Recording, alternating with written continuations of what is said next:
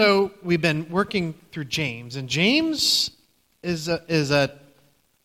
offers quite a challenge today, and I want to talk about that just soon. Next Sunday is Palm Sunday, and so we're going to switch gears and talk about the meaning of Palm Sunday and what that means, and that leads us right into Easter. So this will be, at least for a time, our last message out of James. But I want to start by sharing with you one of my favorite literary characters. He's definitely one of my favorites who's not a hobbit or a starship captain.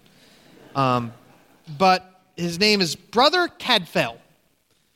And the books were written by Ellis Peters, and there's like 15 books. They did make some movies out of the books that is like a PBS or BBC thing. So the pictures, Derek Jacobi became the actor who played Brother Cadfael. But he is a Shrewsbury monk, a monk in England in the Middle Ages, 1100s, during a time when there was a civil war taking place in England. And his story is that of, he was in the Crusades. He was a crusader, spent some time, came back, and realized he needed to make a change of life. So he took orders and became a monk, and he became the herbalist, which meant he would grow the little plants that were meant to heal people.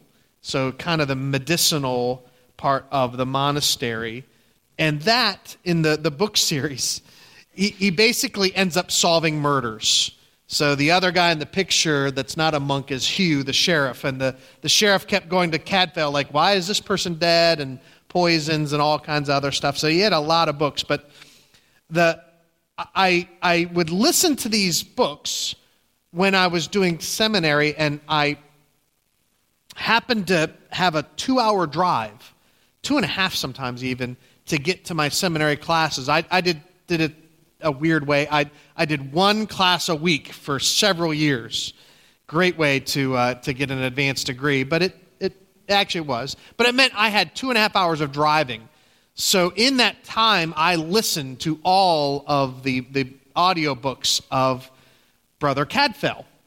And at one point, my seminary professor, who also was a fan of the books, allowed me, because I had to do so much reading for my church history, he said these were accurate enough that he let me count that as my reading towards my class that I was supposed to get in, because it described the life of a monk in the Middle Ages and what that would have meant and how they made vows of poverty, chastity, and obedience. And so I thought a lot about, in these, what would it be like to take on the life of a humble monk, to set aside all the things we worry and strive for and try to get no possessions, right? You're giving up, you own nothing. Everything is owned by the monastery. You have a place to sleep, you have food, you are told what work to do. You can't go where you want to go. You're under orders, under obedience, so you give up a lot of control, but then you also give up a lot of stress. And it's a humble life, and probably a sense of peace about that. So I was thinking about, is that what it takes to humbly live before God? Because if you read James's passage, as we did, like, how do you actually live up to what this is calling us to? Do you pretty much have to become a monk to be able to do it? And so I'm going to argue no, but I want us to start thinking about that. Like, in this passage, what is this really calling us to do? James, in his letter, tends to jump around topics a lot. We were talking about this at men's Bible study. Some people love James, and you've told me that, oh, James is one of my favorites. I appreciate James, but he jumps around a lot, and I know there's others that get frustrated with that. Like where one of the other letters is by Paul. Paul is a very linear thinking. Paul thinks out like a lawyer, which he was. James goes here, here, here. And so I was trying to, is there a connection? And here's what I'm going to offer as the connecting thought. between all these passages that we read, from 4:10 all the way to 5:6. And it's the controlling thing comes in this 4 verse 10 where it says, humble yourselves then before God. It's this, and then earlier in 4:6 it says, God opposes the proud, but gives grace to the humble. God opposes the proud. And what I'm going to offer is that the connecting theme between all of these is spiritual arrogance. All of them have to do with a haughty, arrogant spirit. And I want to look at the words because it uses the word pride. And in English, in our usage, in our times, pride has mostly a positive connotation. You know, if you think, well, the Bible says don't be proud. Well, what does that mean? Well, pride, let me give you 3 definitions. Pride is, in most common usage, satisfaction derived from one's own achievements. Right? You take pride in your work. You know, if you take on, or maybe you take pride in the home that you kept it fixed up well. But that's a good thing, right? That you want, in fact, the Bible tells us to take pride in your work in the sense of whatever you do it with all your heart, right? Don't do things halfway. And so how could God then be opposed to the proud if we're supposed to take pride? But pride can also be connected with and become arrogance. So here's arrogance. Disposed to exaggerate one's own worth or importance. It's not just that you want to do well, then you want to magnify what you do. It becomes self-important. And then from arrogance, you get to haughtiness, which then you take that arrogance that says being arrogantly superior and disdainful. What you do is of great importance. What they do is not so important. Right? You elevate your own self. And so when the Bible's saying God opposes the proud, it's God is against being arrogantly superior and disdainful, making ourselves of prime importance. Spiritual arrogance will keep you from God. It will get in the way of a closer walk with the Lord. And I could give you multitudes of scripture. Psalm 5:5 says, the arrogant cannot stand in your presence, in God's presence. Right? Because I'm of great importance. When we come before God, we are recognizing His value and worth. We are minimizing ourselves rather than maximizing ourselves. Proverbs 8:13, it talks about, says, I hate pride and arrogance, evil behavior, and perverse speech. God hates our pride because it gets in the way of us turning and trusting in Him. And the opposite side, so you have, spiritual arrogance gets in the way. What does open the doors for us to draw near to God? It is humility, our humbleness. Psalm 51:17, this is a great verse. It's worth coming back to, God. It's in the midst of a prayer of confession of sin, but David, the one who read it, says, my sacrifice, O God, is a broken spirit, a broken and contrite heart. God will not despise. Contrite, humble, recognizing our own failings and need for God. Jesus talked about who gets into His kingdom and how do you get into His kingdom. And there's a couple different people he says can get in. One is, if you want to enter His kingdom, you got to enter it like a little child. Right? He says they were bringing children to Him, and some said, no, Jesus, you have more important things to do. He says, let the children come to me. Do not hinder them, for the kingdom of God belongs to such as these. And it's not talking about the innocence of children. Anyone who's a parent knows that children are not innocent, but they are, in the sense, humble in that they're reliant and dependent on their parents.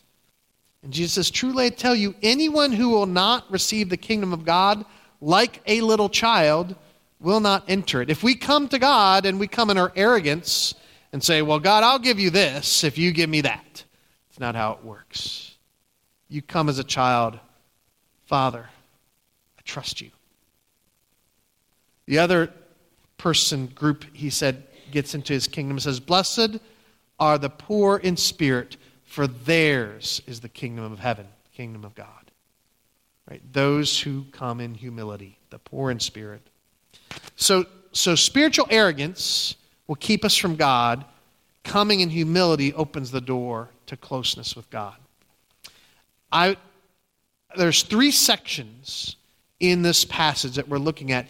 Each of them highlights a different way that spiritual arrogance shows up in our lives. The first one is in our speech to one another, and it's a judgmental attitude toward other people. The passage talks about, says, do not speak evil against one another, brothers. And the one who speaks against a brother or sister, another person, what does it mean to speak evil? Well, different ways you can put down, name calling. Could be just criticizing, blame casting. It's them. Wishing someone ill, cursing. There's all kinds of aspects of this. But when you do that, it's, you think in terms of looking at someone else and negatively commenting on their life, speaking against them, what are you doing? Well, at your core, you are taking upon yourself the role of judge. Right? I am able to look at their life, look at their behaviors and decisions, and I can see how wrong they are. And I can pronounce a verdict on what they deserve. That's the essence of speaking ill of others, of judging them, of condemning or criticizing. We feel like we have it down. We know what is good and right, and we can correct others and talk about how wrong they are. And there is something in each and every one of us that we want to look down others because somehow it makes us feel better about ourselves, right? At least I'm not as bad as them.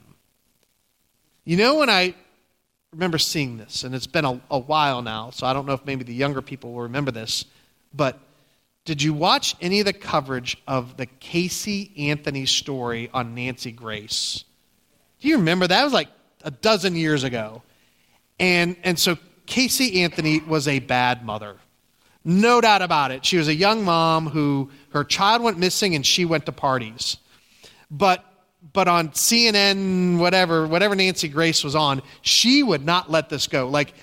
Every day she would talk about how bad of a mother Casey Anthony was. Now, it was an interesting story, and they eventually, alas, Kaylee Anthony was found dead, and there was a trial.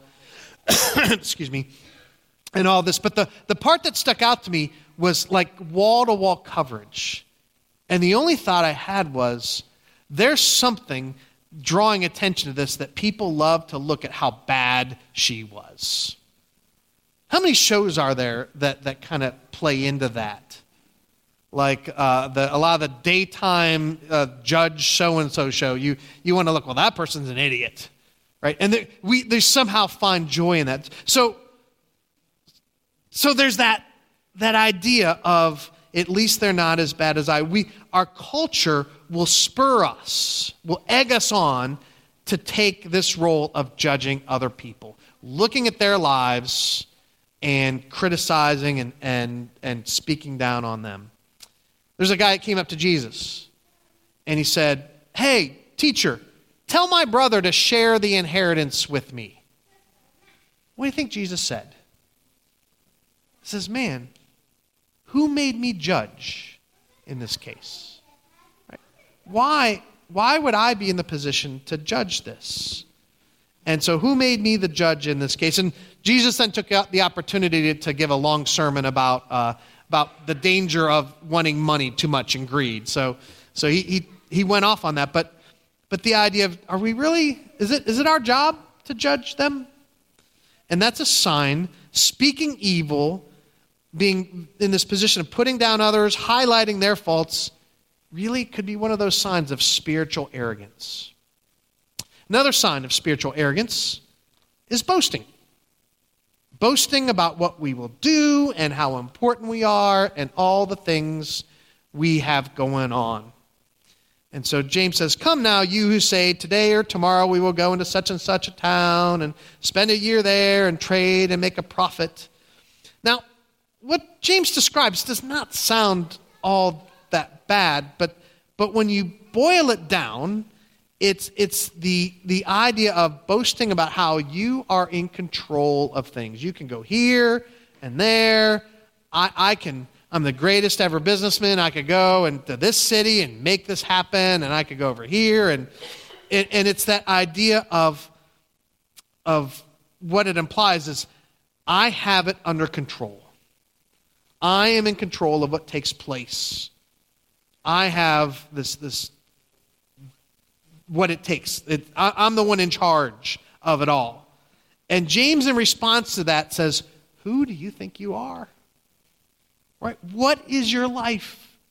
You are a mist that appears for a little while, and that mist vanishes.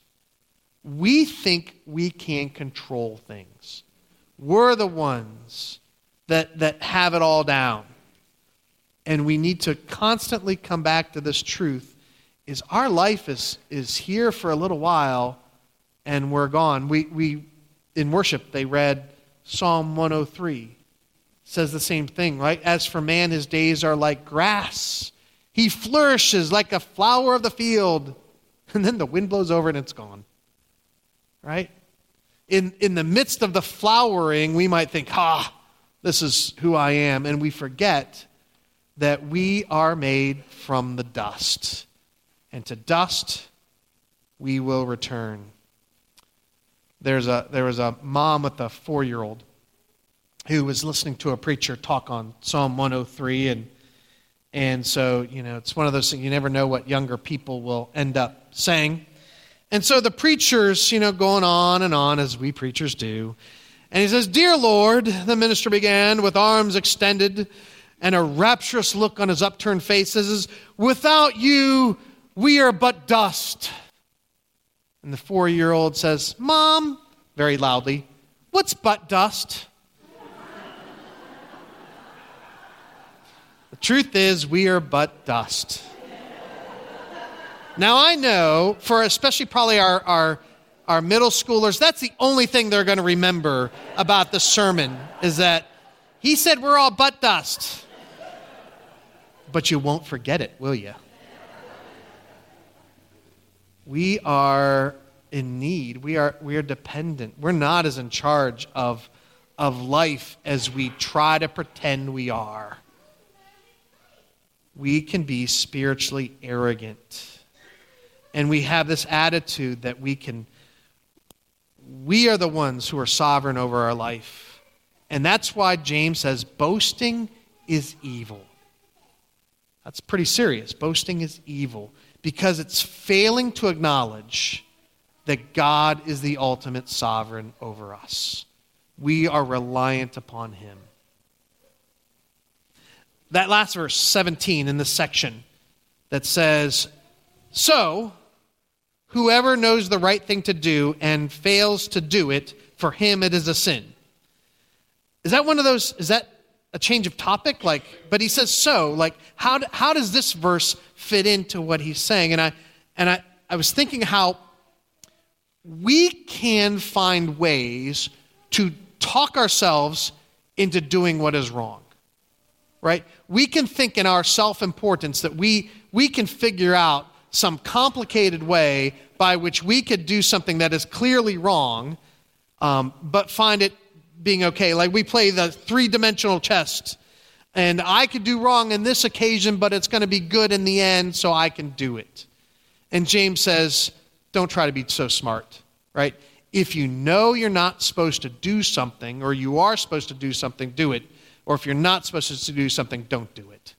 Right? That's a sin. Don't try to talk yourself out of thinking you're too smart to find some way to get away with that.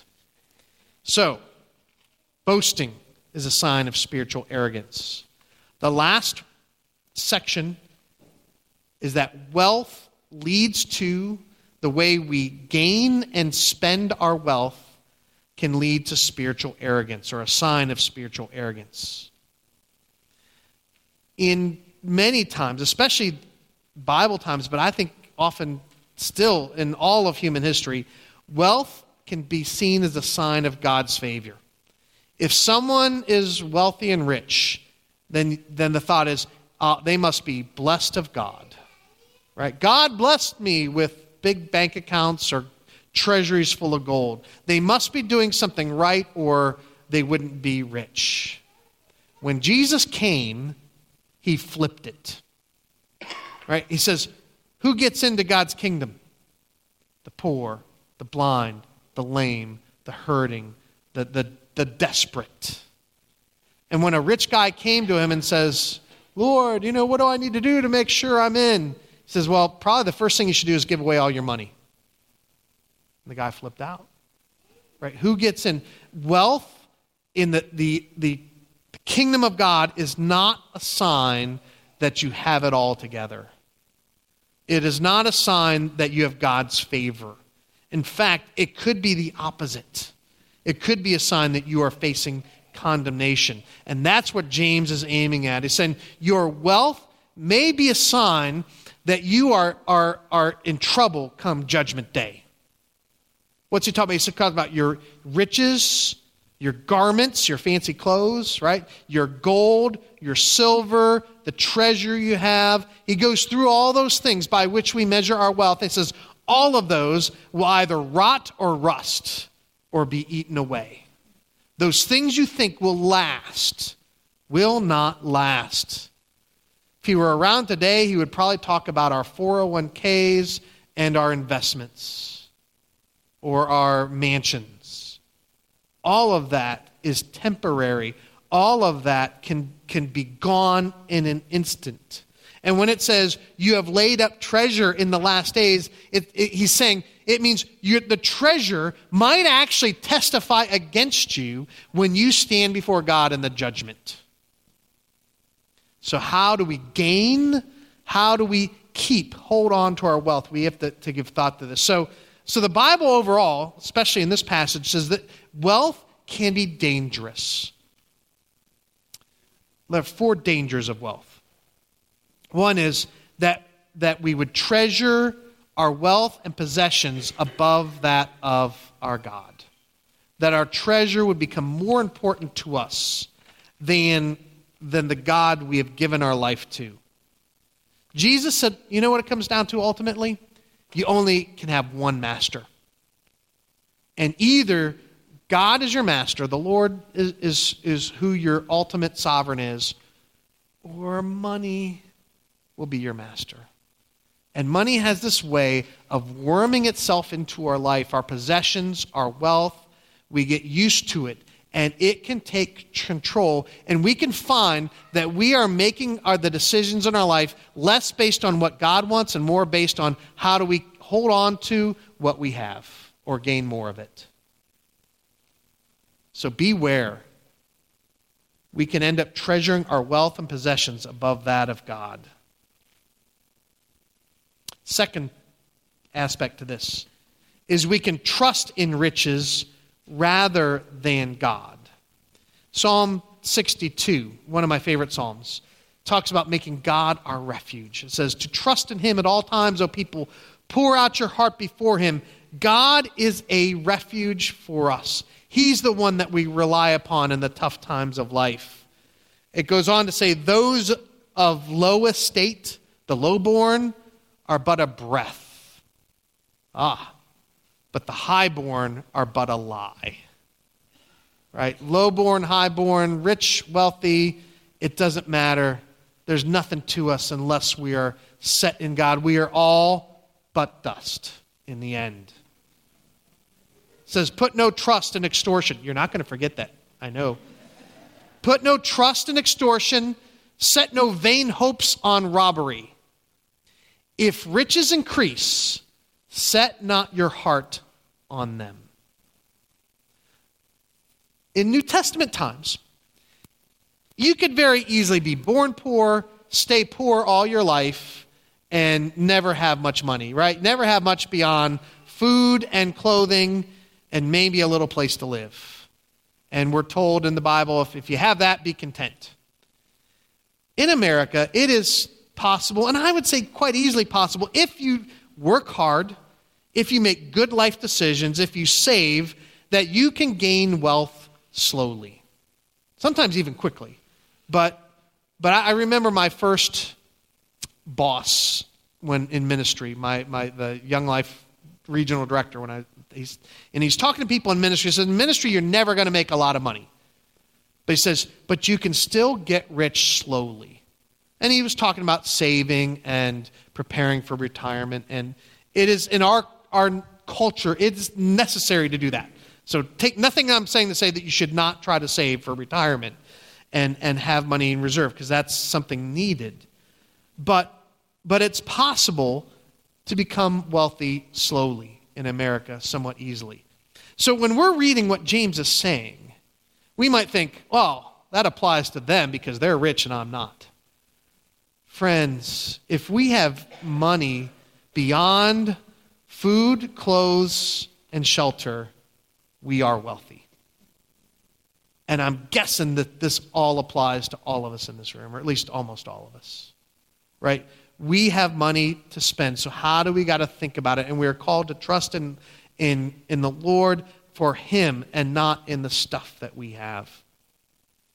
The third danger of wealth is we can gain wealth by injustice. Gain or keep our wealth through injustice. Right? We put getting wealth or keeping it ahead of doing what is right. So verse 4 talked about how, behold, the wages of the laborers who mowed your fields, which you kept back by fraud, are crying out against you. So you can imagine situations where in the ancient world where the rich, the landowners would not pay their people or do these things. And it says that's what's happening in our culture. That can happen now in different ways. I remember a contractor who talked about how he worked on he was always wary of working on these really expensive houses, because he says he's noticed that wealthy people sometimes have a tendency to stiffen in payment.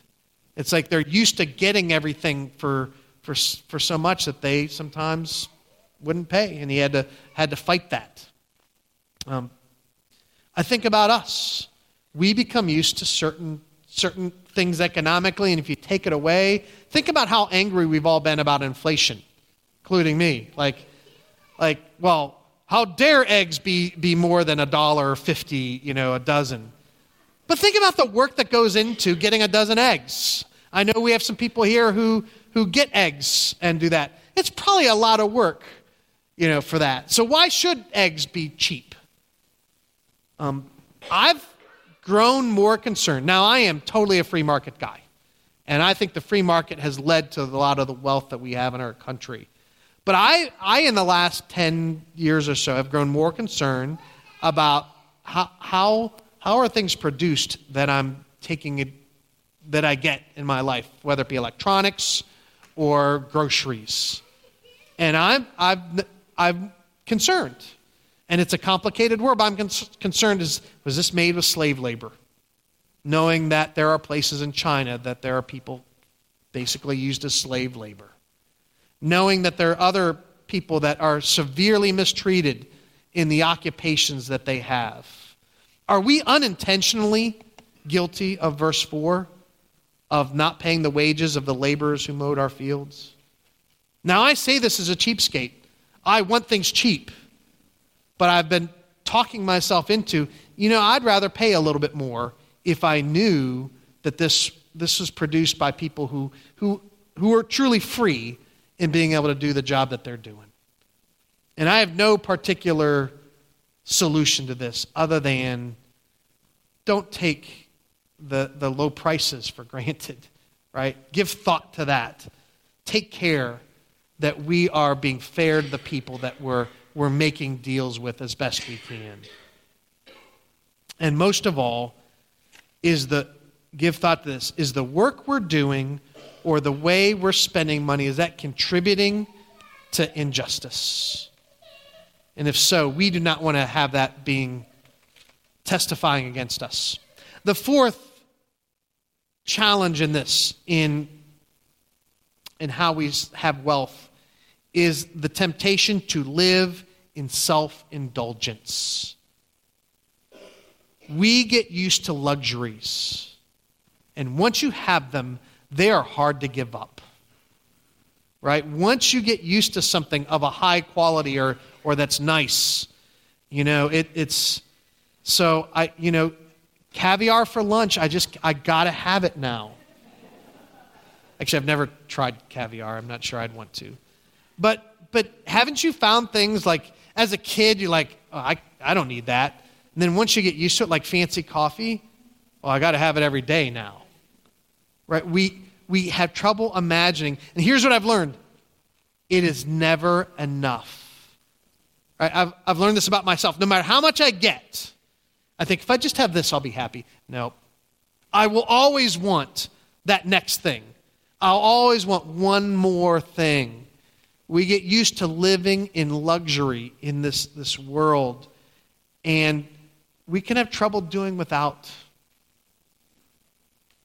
One of the disciplines that the Bible talks about is fasting. And it generally has to do with food, but it can apply to different things. And it's the discipline of doing without something as a way of asserting control over our flesh, our self, our desires, saying, I want to bring those in line with what I think is control. I don't want to be controlled by any of my desires. And I want to bring them under the control of our God. That is something that Christians and people of God have practiced in different ways. Give it thought. Are there things that maybe you need to think have gotten a hold of you, and you need to give thought to how you can undo that connection? James talks about when you're living in luxury, it says you have fattened your hearts for the day of slaughter. James does not hold back. But it's this idea of it's like you've made yourself pigs, right? That you've eaten all that you can eat. And judgment day is coming, right? And you're on the plate of that. And then he uses extreme language to talk about our callousness to the poor. It says, you have murdered the righteous person who does not resist. We can grow callous. We can get used to luxuries for ourselves, and we can be callous to people who are living desperately in our life. And that's not how it should be. So given all this, given the dangers of spiritual life, what do we do? How do we respond to this? And I'm going to give three things. One of them out of James, and then we're going to shift to something Paul wrote. Excuse me.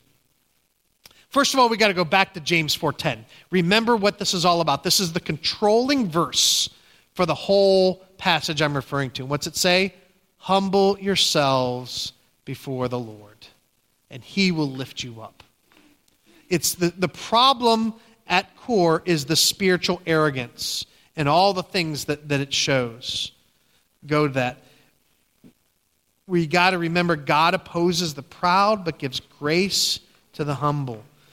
And so we might need to come before God and seek forgiveness to how we've let money or possessions displace our loyalty to God in our life. Humble yourselves before God, before the mighty hand of the Lord. The second thing, and Paul gives some good thoughts on this in 1 Timothy chapter 6. And let me read what it says, verses 6 to 9. He says, but godliness with contentment is great gain. For we brought nothing into the world, and we cannot take anything out of the world. But if we have food and clothing, with these we will be content. Those who desire to be rich fall into temptation, into a snare, into many senseless and harmful desires that plunge people into ruin and destruction. So he talks about the danger of wealth, but he says, what's the key? Learn to be content in Christ with what you have. He says, if we have food and clothing, that's enough, right? Well, Paul did not live in upstate New York. We need food, clothing, and we need shelter with heat, right? We need snow shovels. So there are other things, but do we really need everything that we crave? We crave so many things. Learn to be content with what we have. When you have that desire for something more, something new, at least put a check on yourself. Do I really need this? I remember at one point I really wanted a camper because I thought we would camp a lot. And at one point God said to me, you do realize you work weekends, don't you?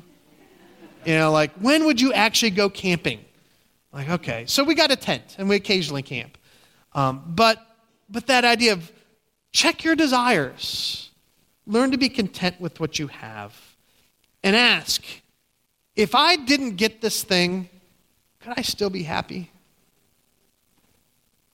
The third question is later in 1 Timothy 6. He comes back to it, and this time he speaks to those who are wealthy.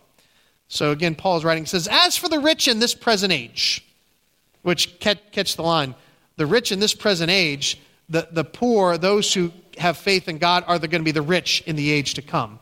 But the rich in this present age, charge them not to be haughty, nor to set their hopes on the uncertainty of riches, but on God, who richly provides us with everything to enjoy. They are to do good, be rich in good works, be generous, and be ready to share. So there you go. For those who are rich, and again, by terms of this, we're probably all rich. Do good. Use your money to do good things. Use what God has given you to advance the work of the kingdom. To be rich in good works. Don't just give your money to stuff. Actually put sweat equity into it. Put your time into it as well. You are not too important to serve God in humble ways. So do good. Be rich in good works. Be generous. Be ready to give. And fourth, be ready to share. Do you have stuff that you're willing to share? I remember I bought a new car once and someone needed to borrow it. I'm like, I had to have a little battle in my heart over that. Okay. They can use it. Right? Be ready to share. Remember, you've signed on to serve Christ as your King. We are called to seek first His kingdom and His righteousness, and all that stuff, the money, the food, that'll all work out if we keep Christ first as our King. James is challenging us to look into the mirror as we kind of close. And he's challenged us to ask these questions about our heart. Have you been trusting your possessions more than you're trusting in God? Have you grown so accustomed to the luxuries that they have a hold on you and you're going to have trouble letting go? Has your love for the Lord grown cold because your desire to earn money has precedence? Friends, as we head towards Easter morning, let's look into the mirror and give thought to the challenge of His Word. Let me pray. Father, your Word does challenge us because it's so easy for the things of this world to get a hold of us and us not even realizing it. So, Father, speak into our lives individually. You know each one here. May we each seek you and ask, what are you saying to us in this moment? Because we want to give our hearts evermore to you. You are our God. You are first. You are so good to us. And so we praise you and honor you in all that you've done. And we pray all this in the name of your Son, Jesus Christ. Amen.